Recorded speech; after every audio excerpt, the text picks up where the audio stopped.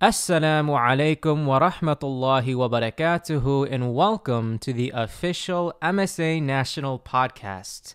Alhamdulillah, today we are so humbled and honored to have Sheikh Dawood Walid with us today. Sheikh Dawood Walid is currently the executive director of the Michigan chapter of the Council on American Islamic Relations, CAIR. He's also a member of the Michigan Muslim Community Council, Imams Committee, and a senior fellow at Auburn Seminary based in New York.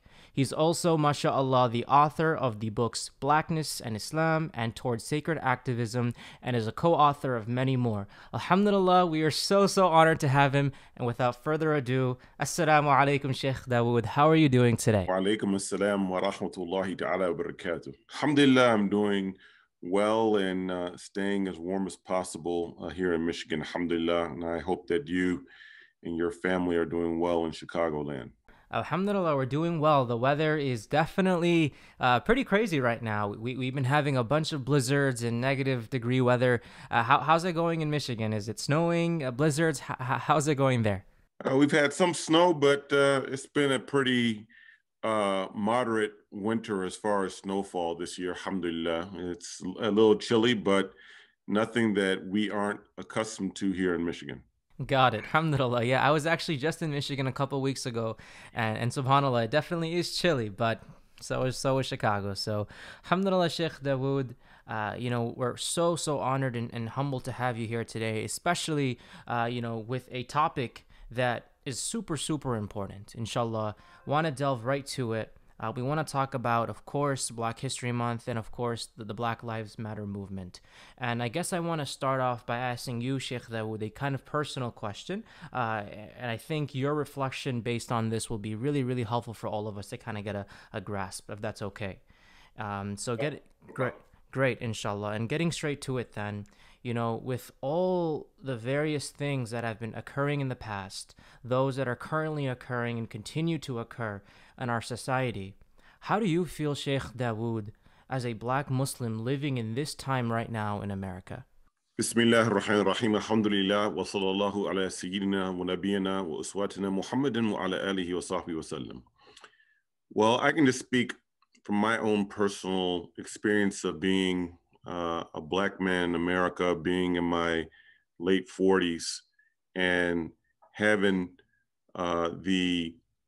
the knowledge, at least of transmission, of hearing what my parents went through, my grandparents, my great-grandparents, and hearing my great-grandparents' stories from actual family members who were enslaved, were born enslaved on plantations, that I have some cautious hope as far as our country, the United States of America, the potential for the improvement of race relations in the United States of America. At least there's with the tragic killings over the summer of George Floyd and Breonna Taylor, it shocked a lot of America while people are at home confined due to COVID-19 sheltering in place.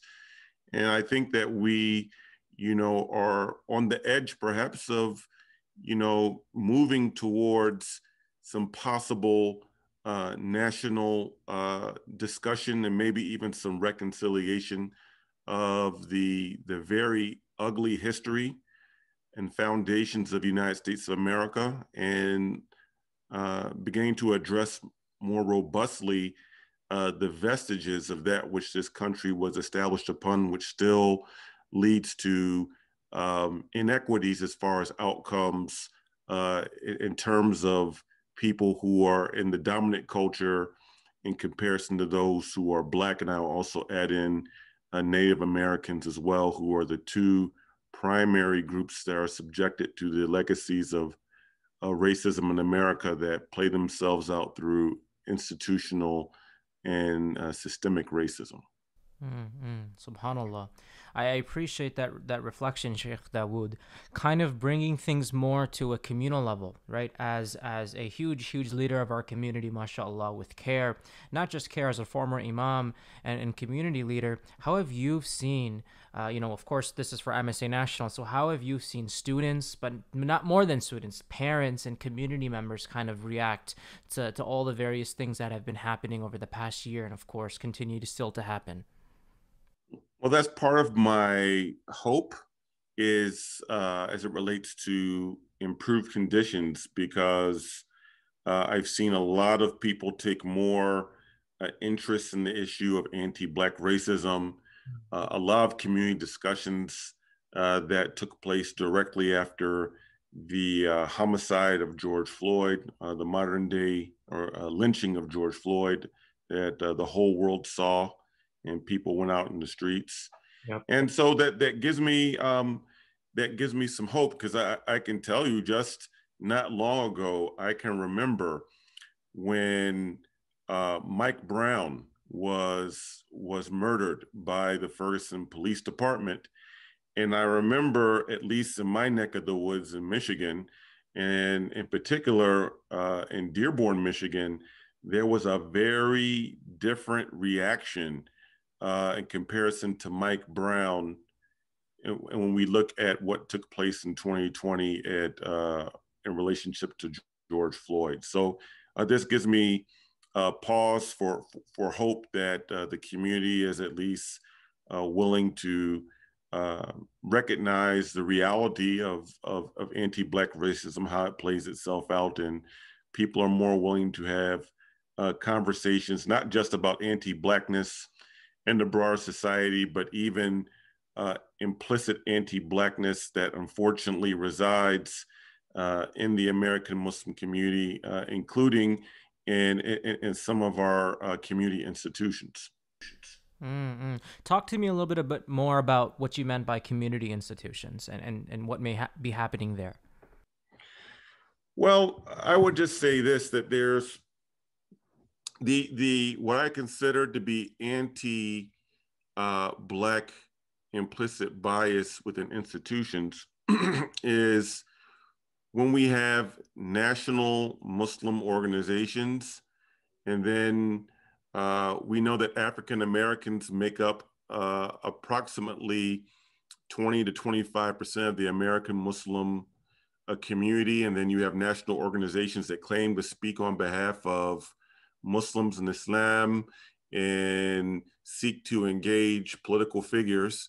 And then they don't have a single African American on their board of directors. They don't have a single African American who's Muslim on not on the board of directors, but as helping guide the programming or just to be a voice in the room to factor in the sensitivities of the community. And of course, one Black person can't speak for all of the Black American Muslim community, but it's to say that this is just a sign of benign neglect, and that's part of the implicit anti-Blackness that we need to confront. Or we have Black people that come in and pray in masajid and in certain areas, and then they're not represented and their sensitivities aren't taken at all in the Jama'at, except with sometimes being asked to give a ceremonial Black History Month talk.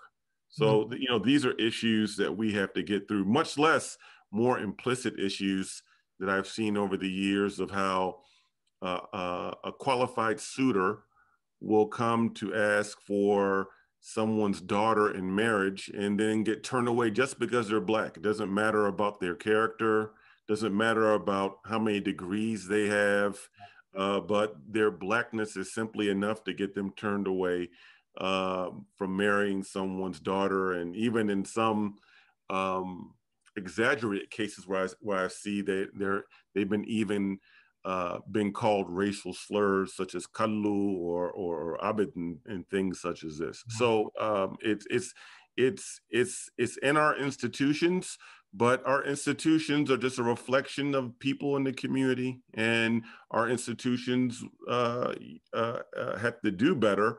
But the grassroots and the people on the ground in our community have to strive to do better.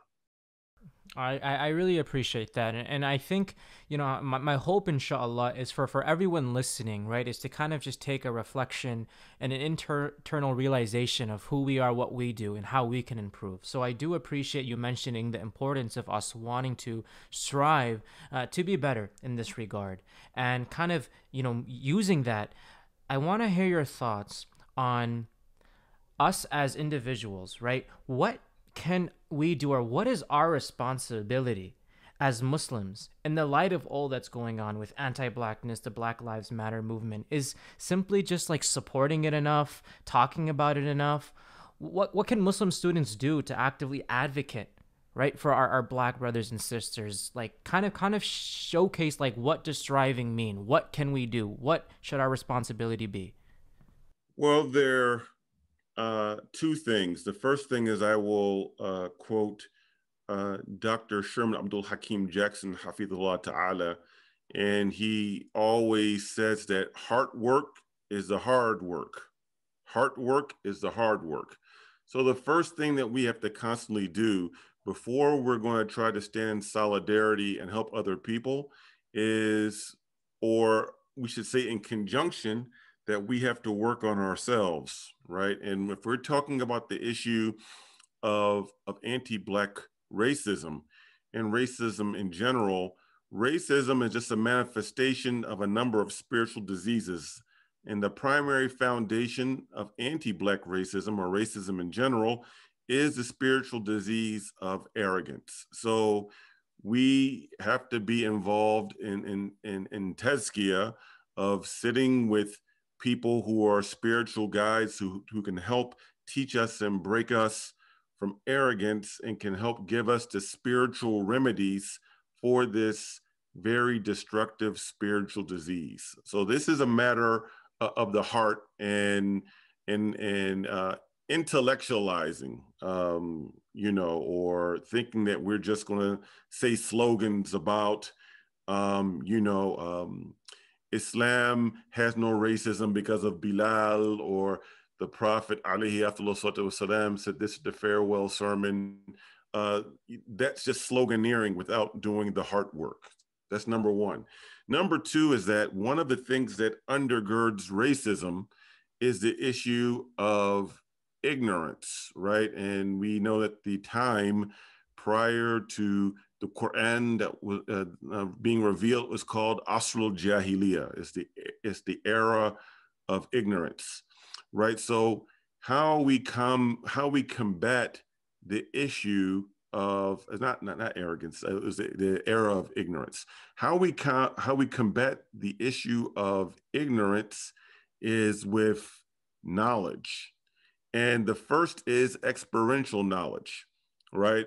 And that before we can actually go and work on issues with Black people, and this is more so for hopefully we can get past COVID-19 and get vaccinated and lift this situation from us.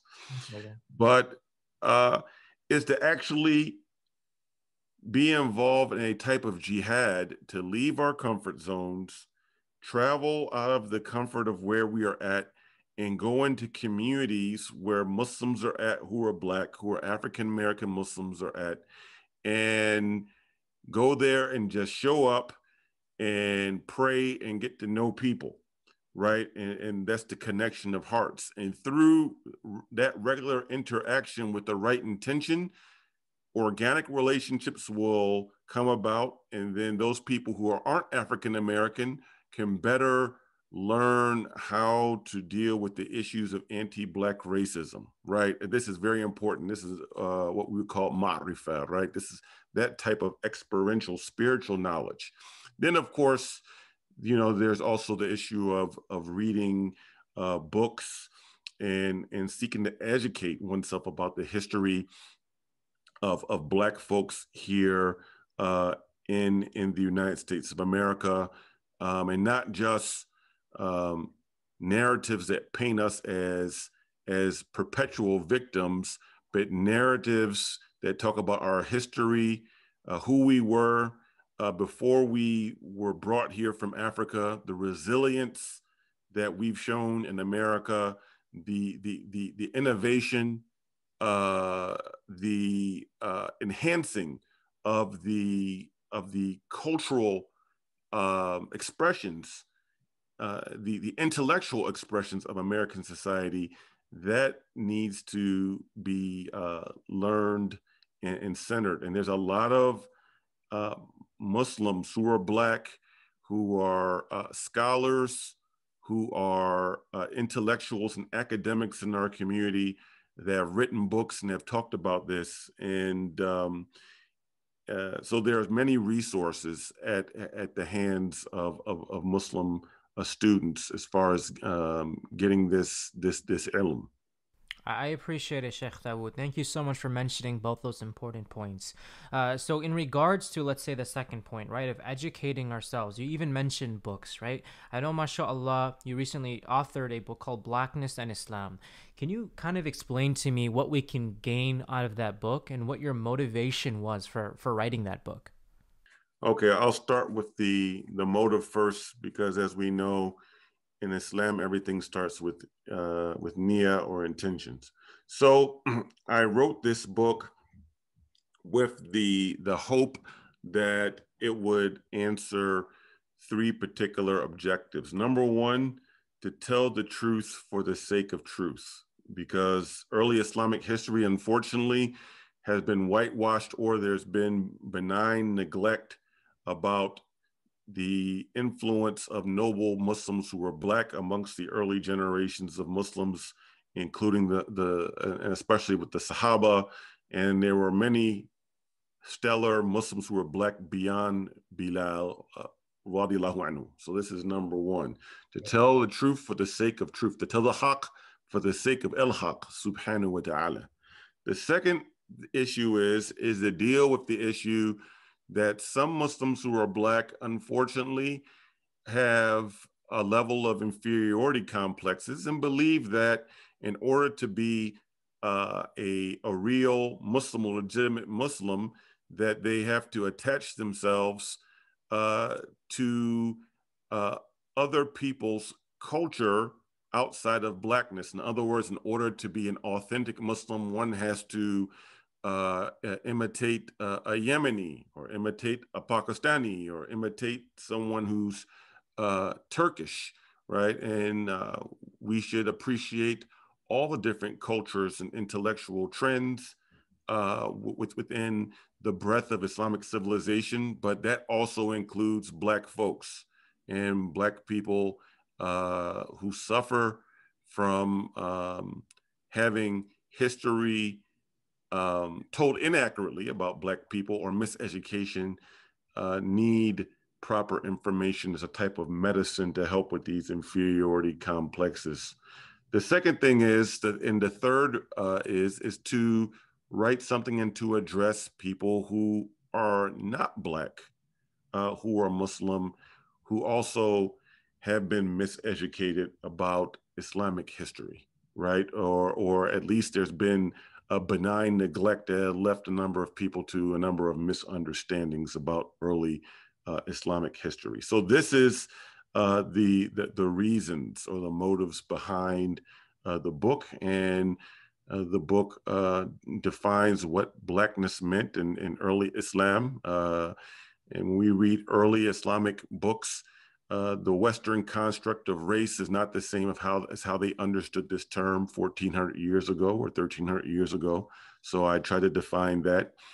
And then there's also the issues of having to critique and go through our tradition. There's been certain spurious traditions that have reached into Islamic texts or Muslim texts, in books of hadith and books of Islamic history, and unfortunately in some fiqh books, and those had to be debunked. Some Israeliyat, or Jewish folk tales, that have entered into our texts that convey anti-Blackness. There are a number of fabricated ahadith and fabrications attributed to the Sahaba and the Tabi'een that convey anti-blackness that have been dubbed or have been judged as weak.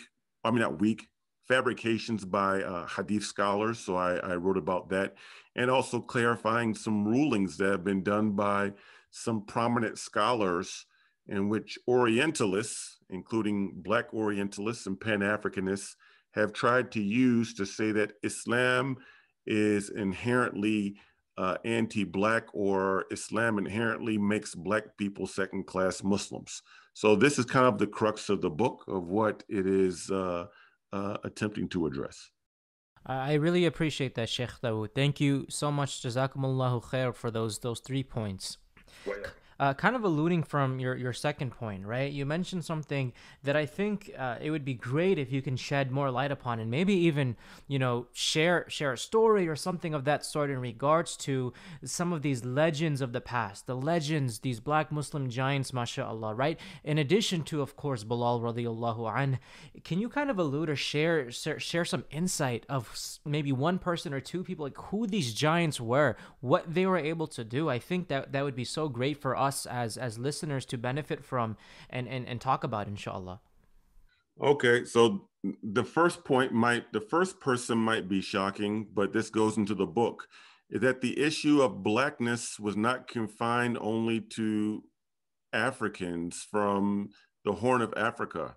When the Arabs of old talked about Blackness, they also include themselves as being quasi-Blacks, and many Black people, in fact, at the time of the Sahaba, were Arabs, right? So for instance, Umar ibn al-Khattab, radhiyallahu ta'ala alayh, and his sister Fatima bint al-Khattab, radhiyallahu anha, both of them, they both had a great-grandmother who was Ethiopian and a grandmother who was Ethiopian. Wow. And Omar ibn al-Khattab was described as Adlam Tawilan. Adlam means Aswad.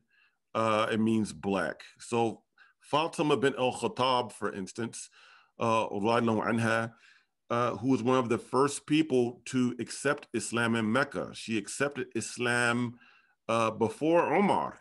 We know Umar did not accept Islam until 8 years into the mission of the Prophet alayhi afdhalu wassalam. But it was this woman who was an Arab with Arab and Ethiopian lineage, whose brother was described as being tall and black, and she would be at least slightly darker than me, right? Judged by the history, that this was a courageous mu'mina who was black and Arab. So this is one example. So when we're reading the history about Umar, or if you and Fatima bint al-Khattab, or like that mini series that was made about the life of Umar, just like the movie called The Message, no one understands that when you look at those people and how they're depicted, it's completely historically inaccurate about how they're depicted, about how those people, how Umar is depicted. It's kind of like the whitewashing of like Charlton Heston playing Moses in the Ten Commandments. Musa alayhi salam, according to our hadith literature and according to also biblical scholars, he would have been black. He was a black Hebrew, right? But he looks like but they have Omar just like looking kind of like a Charlton Heston type. So these are inaccurate.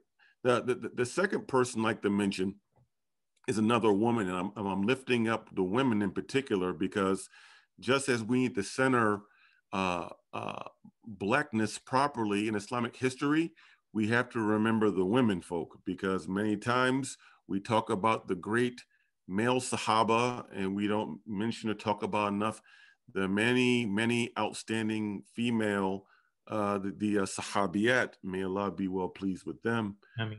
So one of them, Baraka, anha,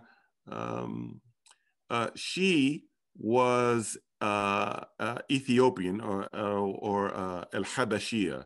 And to be more accurate, when I say Ethiopian, Abyssinian, the former kingdom of Aksum would today, it would have the lands of like Djibouti, which are like ethnically Somali people.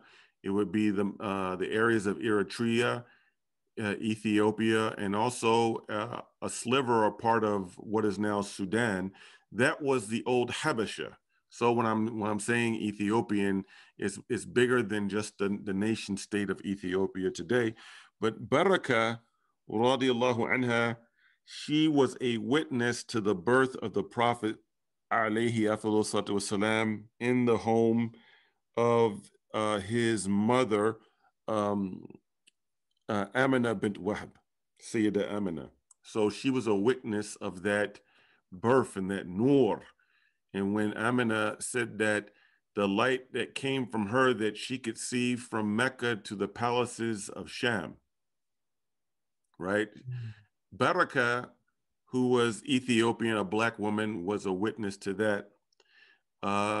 She then took care of the Prophet, alayhi afdhalu salam, including for a short period of time when Amina, his mother, passed away and when he was very young.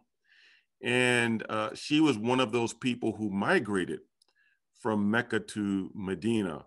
And there's two very important things that we know the Prophet alayhi afdhalu salam said about her, is because that she's also known as Ayman because she had a son. Her firstborn son was named Ayman. She also had a son by the name of Usama ibn Zayd. But this woman, Baraka, Ayman, because she used to take care of the Prophet sallallahu alaihi wasallam when he was a very young boy, he said about her, Ayman, Ummi ba'da Ummi. Ayman is the mother after my blood mother, right? So just imagine how differently we would look at the status of the black woman in our community if we reflected that our beloved Prophet alayhi afdhalu salam said that an African woman was the mother after his blood mother. Like, we should reflect on that. The other point is that when she was single, the Prophet sallallahu alaihi wasallam was sitting with some of his Sahaba, and Ayman came next to him, and he said to them, "Who would like to marry a woman from the people of Jannah?" And the person who stepped forward to marry her was Zayd ibn Haritha, who was like the foster son to the Prophet sallallahu alaihi wasallam, right? When the Prophet died, alayhi afdhalu wasalam, it is said that Abu Bakr and Umar would go to her and visit her every day.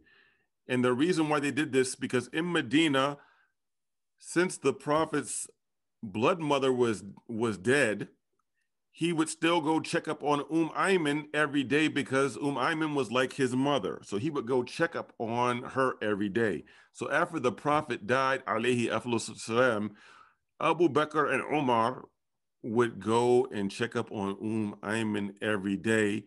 And they did this because they said they saw the Prophet do it, sallallahu alayhi wa ala alihi wa sahbihi wa sallam.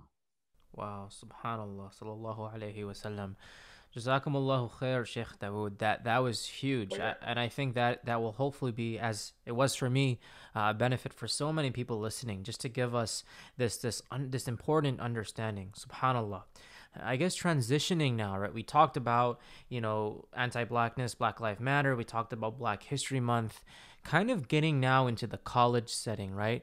Where would you like to see MSAs, Muslim student associations, in regard to Black history? Like, what are some events that they can do to celebrate, to talk about these legends? Kind of talk to the students right now, like what they can do, because this was so inspiring to hear, and I want to kind of premise it now towards students and what they can do to be more active, what they can do in terms of events, things of that sort. So there's two things I would say. The first thing is that we should always start off everything from an Islamic perspective, and our understanding of Islam is based in the Quran. So my suggestion would be is that we should perhaps try to organize events that talk about scholarly people who are Black in the Islamic tradition, and especially those who were mufassirin and scholars of the Quran, and maybe even discuss in that context some of their explanations as it relates to the Quran and the Sunnah. So we have many great luminaries in our tradition. We have who were mufassirin, who wrote exegesis of Quran, and their books exist with us today in Arabic. Even some of them have been translated into English language. Greats such as Sheikh Uthman bin Fudi, also known as Uthman den Fodio, and his brother Sheikh Abdullahi bin Fudi, and Sheikh Uthman's daughter Nana Asma'u, rahmatullahi ta'ala alayha, who was a scholar, a hafidh of Quran, and a scholar in the Islamic tradition.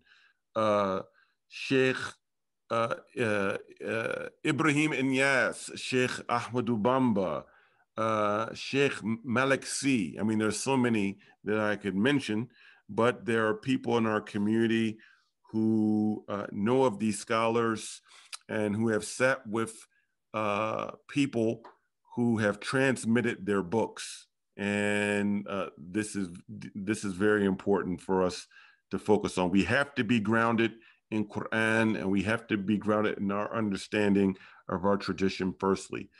The second thing is, just in general, a little history about the movement in America for freedom, justice, and equality. And as it relates to civil rights, and I would also say human rights. I think this is also a very important thing for a number of reasons, to get historical context and to understand that movements and different people who are doing things right now in regards to the importance of Black people's lives, that what's going on now is nothing new, is a continuum of what's been going on. And we need to learn from the successes of the past, but also the mistakes of the past, so that we don't repeat, inshallah, that we try not to repeat certain mistakes that have gone on in the past, and also recognize certain mistakes that are going on right now, to be quite frank. Wow, subhanallah, jazakallah khair. And for the students listening, I hope we can all, take benefit from this and act upon it as well. Well, Sheikh Dawood, subhanallah, it definitely, we went deep and we talked about a bunch of things, and it, the key word from it is value, and I can't thank you enough. And as we do with all our other episodes, Sheikh Dawood, I know, we kind of went 0 to 100 real quick. Kind of want to just have a little bit fun with this last portion we always do in the episodes, and just ask a couple rapid fire fun questions, if that's okay.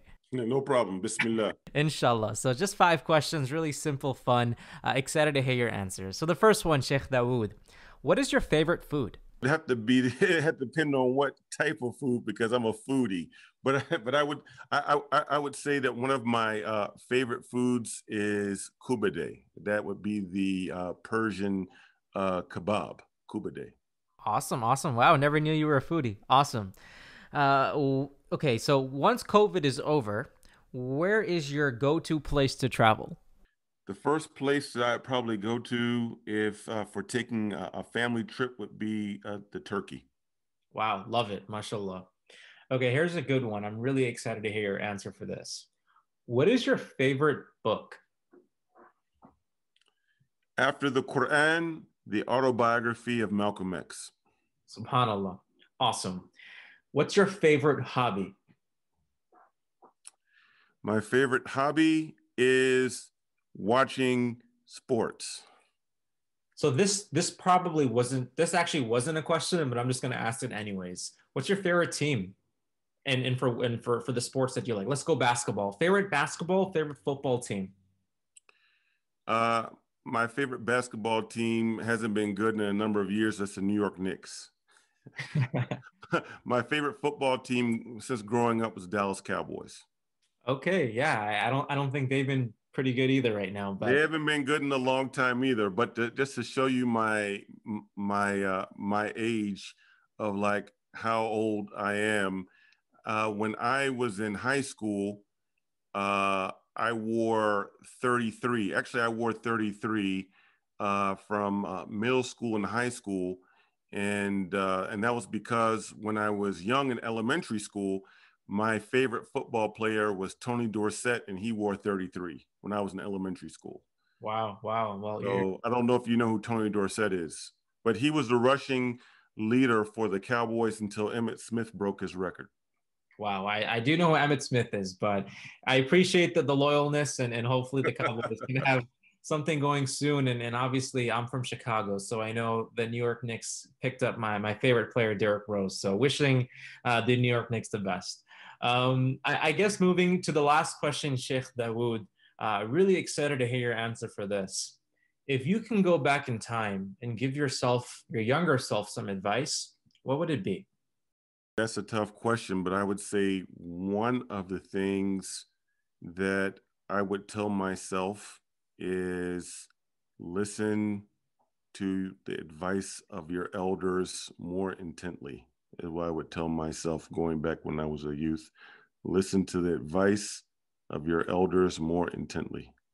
Subhanallah. Well, I guess then there's no better way to conclude, Sheikh Dawood, than to ask if you can give any parting advice, whatever it is, to everyone listening, inshallah.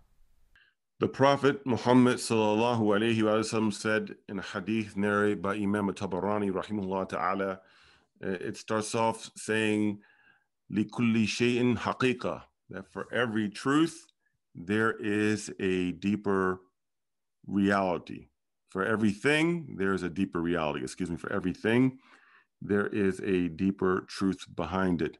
And I would just, my advice for fellow Muslims, especially those of you who are younger, is that be careful about reducing everything in life down to physicality and material outcomes. Be very wary about that and be very wary about that discourse. For us as Muslims, we believe and we should operate based upon this belief that behind all physical manifestations are metaphysical realities.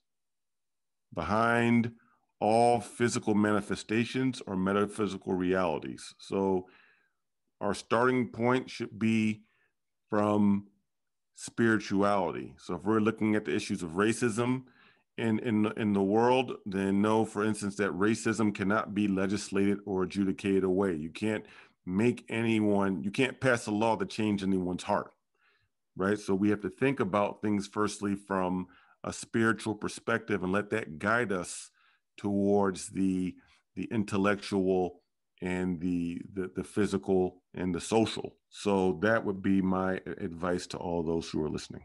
Jazakumullahu khair, Sheikh Dawood. May Allah subhanahu wa ta'ala reward you. May Allah subhanahu wa ta'ala reward all those who've listened and inshallah benefited.